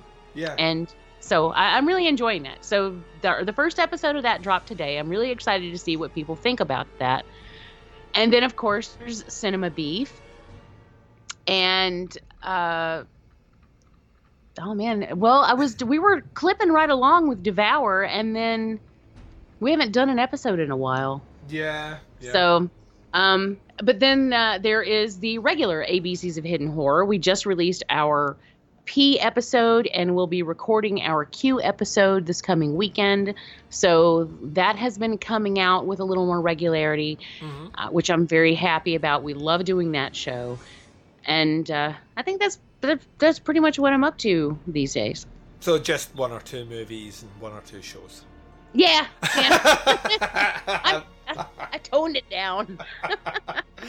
Oh, well, thank you very much for coming on and chatting about Final Destination 5. I've had a blast chatting about this movie and closing out this Russian Roulette franchise retrospective. This will not be the last time that you hear Jamie Jenkins or Jamie J. Salmons. Jamie Jenkins, listen to me. I've jumped back 2 years. That. I know, it's okay, but you know, for years that's what I was. But you know what I also love too is every time, and I noticed this when you did the Russian Roulette thing, it cracked me up because every time you mention me, you always say Jamie J. Salmons. Yes. Jamie J. Salmons. It's like other people are like Mark, Dan, you know. Yeah.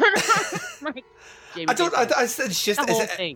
just as there now that's just what I say. I don't know. I don't know why. It's adorable. I don't know why it's just there. But yeah, Jamie will be back in 2018 under the stairs, and no doubt.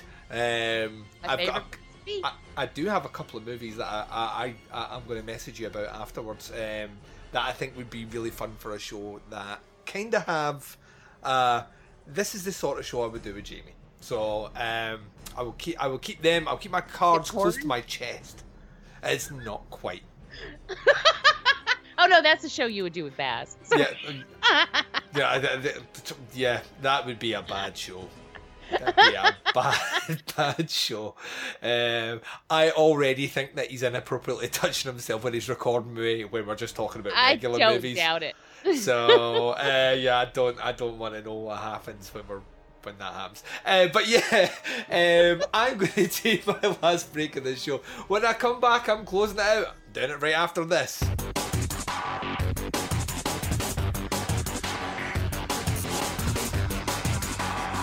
You're listening to the podcast Under the Stairs.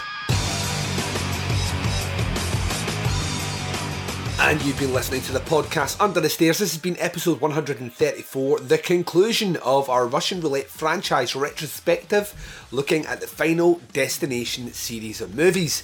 This show covered the Final Destination Part 4 and Final Destination 5. Thank you very much to my guests, Dan Chase and Jamie J. Salmons. And thank you again to everyone that has checked out this series of shows. The Russian Roulette franchise retrospective will return. It will return just after Easter. And we're going for a longer franchise this time. So more guests, more shenanigans, and more misery. Yay! There is a multitude of ways to check out the podcast Under the Stairs. As always, I advocate you check us out through Apple Podcasts. Please come across and subscribe to the feed over there. That way you get episodes as and when they drop access to the entire back catalogue of Teapot's content. Please leave us a rating and a review. The ratings, 5 stars for example, the more of them we get, the higher up the iTunes charts we're placed for people to find the show, and the review written by yourself is what will tell people why they should check out the show. It takes seconds for you to do, doesn't cost anything, it's the best way to support the show, means the world to us. You can check us out at Stitcher Smart Radio, SoundCloud, Google Play and TuneIn.